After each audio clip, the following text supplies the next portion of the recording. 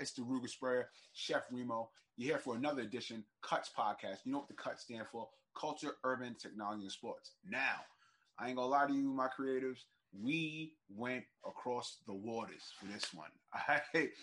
We definitely talking with serial entrepreneur, pioneer. Oh, man, there's so many things under the sun to talk about with this man. Nonetheless, I got Dom. Dom, you're in the building. How you doing, sir? I'm doing great. Thanks for having me, Remo. Oh, man, no problem, man. No problem, man. No problem, man. And, you know, it's amazing, you know, for my creatives to speak with an entrepreneur, you know, a serial entrepreneur at that, you know. Definitely renew with your profile and your background and everything. You've been doing this for years, man. For years, decades even. Quarter of the century, an awful long time in dog years. Right, right. And just, you know, off the rip, man, like, take us into like your trials and tribulations with what you become as a serial entrepreneur. Can you take my creatives into that? Yeah, sure. I was born and raised in France. I'm half French, half German. Okay. I spent 25 years in the U.S. between 1993 and 2018 Wow. in Los Angeles most of the time. Okay. I moved from France to the U.S. originally to become an entrepreneur in the tech business, in the digital marketing business in particular. Right. Struggled as most people do in the early stages. One point in time, I remember when I was living in Huntington Beach, scrounging for quarters in my pocket, trying to buy a burrito and didn't have enough. Oh, wow. That's how bad it got at some point. And just stuck with it because I just didn't want to give the satisfaction back home to the people who told me when I left to the U.S., we'll see you back here in 6 weeks. Okay. I didn't want to see that kind of satisfaction on some of people's faces. Right. So I just stuck to my guns and ended up becoming very successful. I sold my my startup in 2001 for a tidy sum. Okay. And then, like everybody else, had successes, had failures across the board. But here I am today, 25 years later, moved back to France in 2018 to launch Unicorn Incubator, Unicorn with a Q, which is an incubator, an accelerator for technology startups. Oh, wow. Okay. Let's definitely continue on and about the whole coming back to France and as well as your longevity. Like, take my creators into the importance of your longevity. You know, what it took for you to be consistent, what it took for you to, even for that matter, just manifest the strength and the energy and the inertia to really like stick through with your craft and especially of your creation. Like, take us into that. Sure. And I think, especially for creatives, you can probably relate to a little anecdote. It's Thomas Edison, who was famous for a number of reasons, but he pretty much invented the light bulb. Right. And when people asked him, Thomas, how come you succeeded where so many others have failed? And his answer was, I finally ran out of things that did not work. So I think what all of us are faced with every single day are failures. Right. And we tend to look at failure as the opposite of success. When in fact, failure, planned failure, gets you one step closer to success. Thomas Edison proved this extremely well. I had the exact same occurrences in my life, in my career, where, look, if you're trying to build a product or service, especially something that's innovative, that's groundbreaking, if you're an artist and you're trying to drop a hit single, you're just not going to succeed the very first time, right? Right. You're going to keep stumbling, many failures, and it's all a matter of getting back up, knowing that the mistake that you just made that caused you to fail, you're not going to repeat it. You're going to derive a very strong learning lesson from that, adjust and pivot to get you on the right track to ultimately succeed. And I think regardless of what you're trying to be, whether it's an actor, a musician, an entrepreneur, right. Saving the planet, saving an animal, whatever it is, a great father, right? A great father figure, if you're not a father, to people you have under you as a coach, for example. Right. I think you're facing the exact same challenges, because becoming extremely proficient at something, in my book, takes 20,000 hours of practice. That's the Kobe Bryant rule, right? Right. Why did he get the ball with a split second left? Well, because in his mind, there was no chance that he would fail to make that shot. And why was there no chance that he would fail? Because he had repeated it so many times more than any other athlete on the court. He was shooting free throws and three-pointers at 3 a.m. long after the game was over. And that's what we do in our space as well. All right, man, that's a great way to take that insight and how you look at it. Take my creatives into what it means to be a serial entrepreneur. Because as of late, that word has been really pushed out as of late. And yeah, not to say that one wouldn't understand, but we really we're coming into a age or a time in the world where certain words are getting thrown out, and then that's just put as what the value is. So really, this is your time and moment right now. Really take my creatives and understanding the meaning or your meaning thereof to you of what serial entrepreneurship is. Well, one thing first, let's make sure to define what it is not. It has nothing to do with Kellogg's cornflakes or Quaker Oats. Right. Right. It's not cereal that we're eating. Right.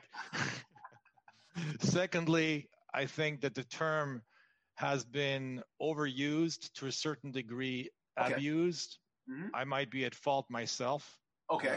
I typically don't put it up, but people have designated me as a serial entrepreneur. And basically what it means is that you've launched more than one entrepreneurial venture. Okay. And typically you're only serial if more than one of these entrepreneurial ventures has succeeded. They don't count the failures in that, right? So what's a series? I mean, if we're talking playoffs, it's at minimum 4 games, right? So you typically need 4 successes. Right. Or if you played 7 games, you've won 4 and you lost 3, you would be considered a serial entrepreneur as well. Right. So that being said, I think that what you do is, as you go through the process of launching startups, launching businesses, going through the pains, going through the blood, sweat, and tears, going through processes where sometimes you lose all your life savings and you have no choice but to basically get back up and try it off again. I think what you learn is that your second, your third, your fourth, your fifth, your 10th venture is never the same, right? You basically bring good baggage along. You learn from your failures. You also tend, as has been my case, for example, we're in France right now with Unicorn, roughly 30 people from 16 different nationalities, right? So that didn't happen overnight. I basically worked in different places. I had offices around the world. I got people here from Panama. I got people from the islands. I got people from Australia, from the US, 4 or 5 Argentinians, 7 rugby players. And that's an interesting one, right? Oh, God. So let me tell you how that happened. So during early stages of COVID, we have a semi-pro rugby team here in Sarlat, in our town. Okay. The CEO of the rugby team came to me and said, look, we're dying on the vine right now, like most other sports franchises, because we get bleeding money with nothing coming in. Would you be interested in helping us out? Maybe investing, etc. First year was a small sponsor. Last year was the largest sponsor. And he came to me at the onset of the 3rd year, roughly around March or April of last year. Nice. So let me think it over for a week. Came back to him 24 hours later, said, if I do this, I'm going to be all in. And today I own the team. Oh, wow. And yeah. And thank you. As part of the process of basically, because the team's been around since 1903. It's 117 years old, right? Wow. And I call it a 117-year-old startup, right? Because what you inherit typically, just because you've been doing something for 117 years doesn't mean you're doing the right thing, right? So a lot of ingrained habits, not necessarily the good ones, right? So we've done a tremendous amount of work of just cleansing the entire operation at every level and improving processes, workflow, both on the financial side and on the sports side. But what I discovered is that the team is made of some pretty incredible individuals, right, that are not only top athletes, but for some of them, also great minds. And I've slowly incorporated them into my organization to the tune where now 1/4 of my organization consists of rugby players. Nice. And the traits of character that you find in successful people, entrepreneurs, actors, artists, musicians, are pretty much the same. Resiliency, the ability to take a hit and get back up. Right. Mm-hmm. So for those of you who don't know rugby or unfamiliar with the sport, think of American football without protection. Yeah, oof, brutal. Right? So rough, right? Google some rugby teams, look at the All Blacks, the New Zealand team, etc., and look at the impacts that you see there, again, without protection. Right. What I discovered is that translates extremely well into the enterprise on the business side, so that, one of my guys, I can be a lot rougher with them, which you have to be sometimes when you're trying to meet deadlines, when you're working on big projects. Right. And they take it in strides. They laugh, right? Because they're accustomed to getting hit on the field and in practice every single day in, day out.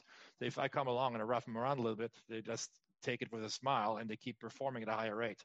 Right. So that was an interesting discovery that I certainly didn't know about in my first venture, but now in my 12th, I think it's my 12th venture, It's pretty much sunk in. So going back to team building, I think for those of you who want to be entrepreneurs, launch your startups, et cetera, if you ultimately think about building a legacy, building an enterprise that has legs and that will be around and make an impact 5 years from now, 10 years from now, or whenever, you have to very early on think of team, right? So you have to be able to think not just of yourself, even if you're the leader, but you're building a puzzle. Let's assume that puzzle consists of 100 pieces. The last piece I need on that deck is another me because I'm already there. Right. When I have a gaping hole on the right side, a gaping hole on the left side. Right. So you really have to be able to see the forest for the trees. That's a metaphor I use very, very often. Right. So let's assume we're in a forest and in front of us is a tree and the tree is dying. We can look at that tree and say, oh my God, right? How sad. Look at this tree that's dying, right? And then one thing leading to another, that's the trick the human mind plays on us every day, is we go into a downward spiral. We say, oh my God, deforestation, all the trees are dying, et cetera, et cetera. But if you zoom out, that may be the only tree in that forest that's dying and the rest of the forest is healthy. Right? So we tend to lose perspective. So what you basically need to do as an entrepreneur working with a team is, in essence, you have to be able to do an out-of-body experience. Imagine yourself sitting on your desk, and now you're zooming out from yourself, and now you're observing, you're seeing yourself sitting at that desk, and you see how everybody else works with you. Who is missing on that team? How do you communicate with your own team? How do they communicate amongst themselves? How can you improve that flow so that everybody works as a team in concert towards achieving your objectives, right? That takes quite a bit of hindsight and takes perspective that typically you tend to lack if you're doing your day-to-day thing. We're all doing our day-to-day thing. We're in the rat race. We're in the rat wheel, right? But you got to be able to step out of that. You have to be able to question yourself first and foremost before you can question anybody else. All right, man. Whoo, man, your insights are just off the chain. Let's take it on a different aspect, right? Now, as of late, with a vast majority of people becoming entrepreneurs, right? They're developing their own businesses. They're developing their own markets thereof for their businesses and everything like that. What's your take on the ratio of entrepreneurs versus people that have jobs? Like, it's starting to seem like the wave of entrepreneurs is about to rise above, even higher, right? What's gonna happen when it comes to a time where everybody's an entrepreneur and you rarely have workers? Like, what's your take on that? So very, very good point. Very, very timely point. And let me tell you, because I have enough hindsight, as you know, I started in this business 25 years ago. Right. Well, let's not even go back 25 years. Let's go back 22 years to 1998. Right. First of all, the discussion we're having right now, where we're interfering with each other across continents, speaking and seeing each other, would have been absolutely impossible. The technology did not exist, right? If by any chance 10 years later we would have been able to done it, it would have cost an arm and a leg, and we're doing it pretty much for free. Yes, we're paying our internet access, a little bit of equipment, but the actual granular cost is almost zero, right? So in 1998, I was already in the business for 5 years. Wow. And we were building websites and hosting websites. And I was roughly hosting 50, 60 websites for clients, nothing much. WordPress didn't even exist at that time. But my monthly hosting bill was $8,000. And here comes the kicker. I was using 12,000 times less bandwidth than I'm using today. So the price-cost ratio, yes. What? The price-cost, yeah. So this is the nature. Well, let me try to put it in simpler terms for those people. Okay. Right. Technology, as it advances, becomes democratized and demonetized. And I'm going to give you the perfect example. 20 years ago, or not even that far out, 15 years ago, if we had a cell phone, we were carrying it around in a suitcase. That's how big it was. You've seen the movies, Wall Street, Michael Douglas, right? It cost an arm and a leg. You had to be a millionaire to afford it, right? Because it cost you $10 a minute. Right. And the calls would drop all the time. They would fail all the time, right? Then technology becomes more democratized. That cell phone got cheaper. The calls never dropped. Right. And almost everyone can afford it. To the tune where even today, people on welfare typically still have a smartphone, right? They still have a C, right? They still have a microwave. They have a fridge. Those are technologies that the wealthiest people 100 years ago couldn't afford because it didn't exist, right? So we tend to lose perspective, right? But to your point about more and more entrepreneurs seeming to appear out of nowhere, it is purely because it's become so cheap to become an entrepreneur, that most everyone has the capacity, financial capacity of launching a business, right? So I do a lot of work in Africa, and I was on the podcast last week in Uganda with a lot of young kids because, you have the demographic there, 18 to 25 years old, is 60% of the population. Great hustler mentality. Everybody wants to be an entrepreneur, blah, blah, blah, right? And tons of questions, personal finance, how do you do this, how do you do that? Well, they are today, if you take a kid in Uganda today or a kid in Cameroon, if they have a smartphone, they have more technology at their fingertips than Bill Clinton did in the U.S. when he was president of the United States. Wow. That's a fact, right? So for those of you who are more economically inclined in economics, and you've heard of GDP, gross domestic product, which is how we measure in the modern world whether we're progressing on the scale of humanity economically or not. This device I'm holding in my phone, the smartphone, and here's a basic mistake on how we're kind of like losing track. The only way we're counting on the GDP basis the value of this smartphone is by what it costs.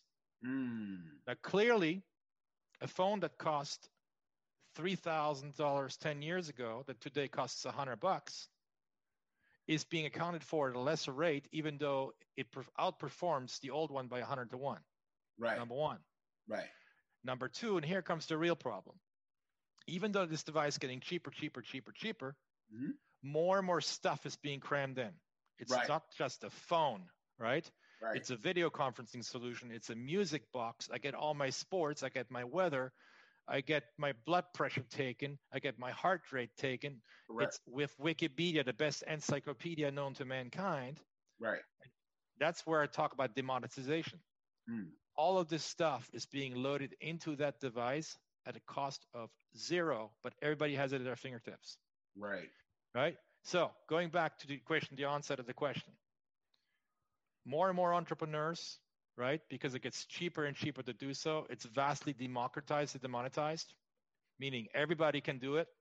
and it costs next to nothing to do it, Mm. right? And that's what we're dealing with. Now, there's a slight downside to that.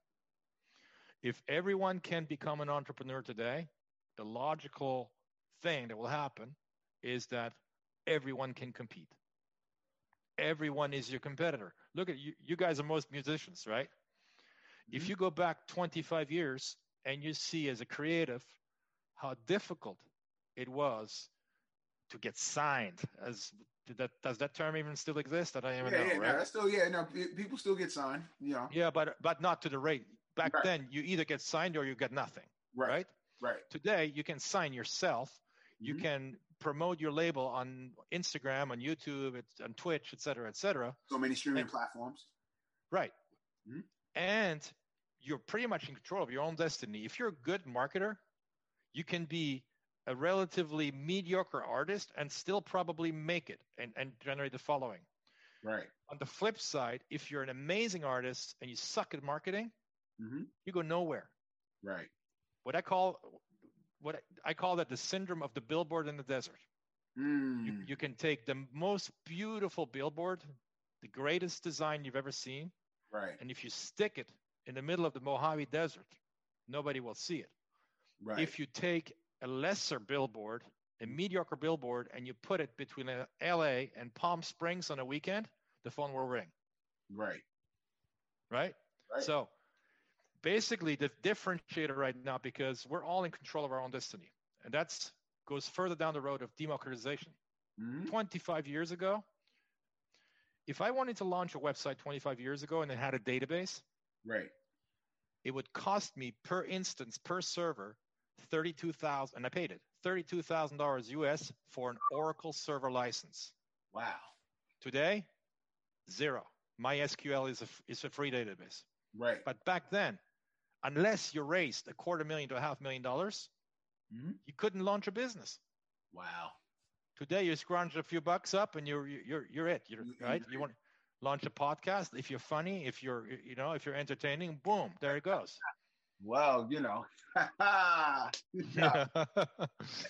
but that's what's up. No, definitely, man. And definitely your greatness with the information that you're displaying to my creatives, for sure. Definitely, let's take it to now the inspirational part. We're going to definitely, with my creatives, and when I have people come on to this podcast, I definitely want them to either give their top 3 motivational quotes or top 3 advices. What would you have to say to my creators when it comes? Oh man, yeah. Yes, please go right on. Obviously, everybody is different and responds to different kind of stimuli, right? Right. For me, what I can tell you guys is that for me, for 15 years, I had one quote behind me I would look at 15 times a day, and that quote was "Winners never quit, and quitters never win." Okay. And that's kind of like been the motto, because part of my success has been about sticking with it, whatever the ups and downs. If you believe in what you are here, what you're on earth to do, you will succeed if you stick with it, and if you put massive action towards it. If you just wait, it'll never happen, right? But I think when you say quotes, it's important that everybody not just pick mine, because it might not resonate with a lot of you guys. Right.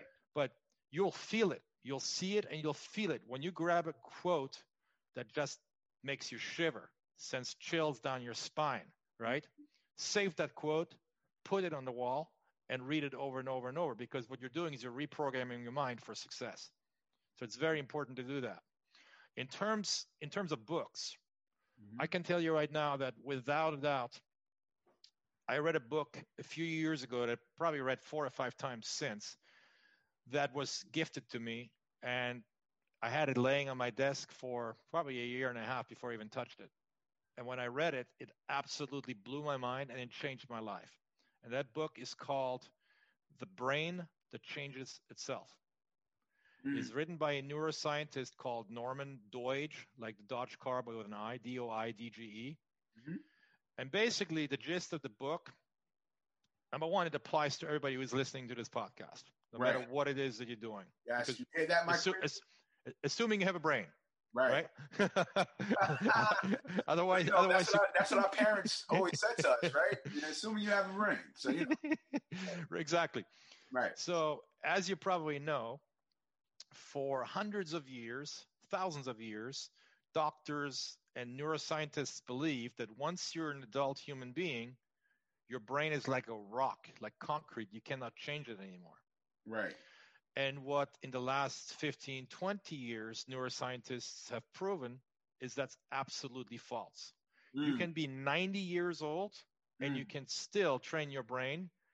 If you're a negative person, you can become a positive person and vice versa, right? You basically, with certain stimuli, especially with a lot of training exercises, you can become a better person, open up your mind to different things, et cetera, et cetera. Right. But he goes much deeper. So, for example, he takes special use cases where people were paralyzed. So, for example, as most people know, is that if you have a bad injury, right brain injury, you typically lose control over the left side of your body and vice versa. So if you get in a car accident, the left hemisphere of your brain is injured, you will somewhat, either a little bit to all the way, lose control of your right side of your body. And for tens of dozens of years, doctors would basically say, this is it, right? Nothing we can do, right? Boom, boom, boom. Well, what this neuroscientist proved is that you can reprogram the brain so that the right side will take over and basically retrain the brain so that you can actually feel that side and basically move that side of the body again. Just by brain exercises. So there's something that's actually even more interesting called the ghost limb. The ghost limb basically affects people that have been to war that lose a limb. They lose an arm, they lose a leg, typically, right? And then, even though the arm is not there anymore, let's say they lost the arm in the Vietnam War, right? They come back, they have pain in an arm that's not there, which proves that the pain does not originate in the arm because it's gone. It originates in the brain. Right? So what neuroscientists are doing is they're turning off the pathway in the brain, teaching the brain, hey, remember, the left arm doesn't exist anymore. Hence, you should not be feeling any pain. And once that's done, the pain is gone. So imagine the power of that, right? Imagine the power of our brain if we actually train it the right way and direct it the right way. And what this book pretty much teaches that to you. Right. The brain that changes itself. The brain that changes itself. You hear that, my creatives? Definitely write down and take down that book.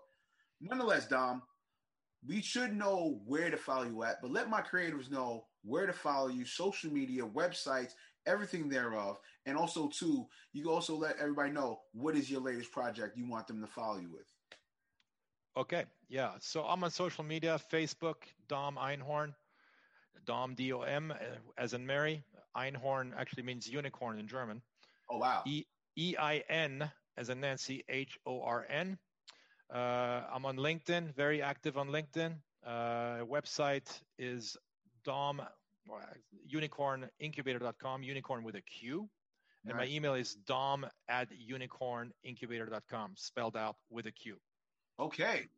All right. Yes, Dom. Man, we appreciate and latest project you mentioned. We have a huge project happening in October called the Startup Super Cup. Yes. It is a huge event that will attract roughly 120 startups that will be exhibiting and pitching to close to 1,000 angel investors and funds. Okay. That'll take place right here in the city of Sarlat, France, S-A-R-L-A-T, on October 1, 2, 3 of 2021. So in about 10 months from today. All right. Lord willing, hopefully everything goes well and people could physically come there and see this event. You know what I'm saying? That's the point. Yeah, absolutely. Yeah, man. Definitely, with everything with 2021, we left 2020 behind. We're in a new year. Hopefully everything gets motivated and rocking and rolling. Nonetheless, Dom, we appreciate you here always and on Cuts. You know what the Cuts stand for, y'all. Culture, urban, technology, and sports. You know what's up. Thank you, Dom. We appreciate you out here. Thank you, Remo. Come on, man. All right. Take care. All right, now take care, man. Bye.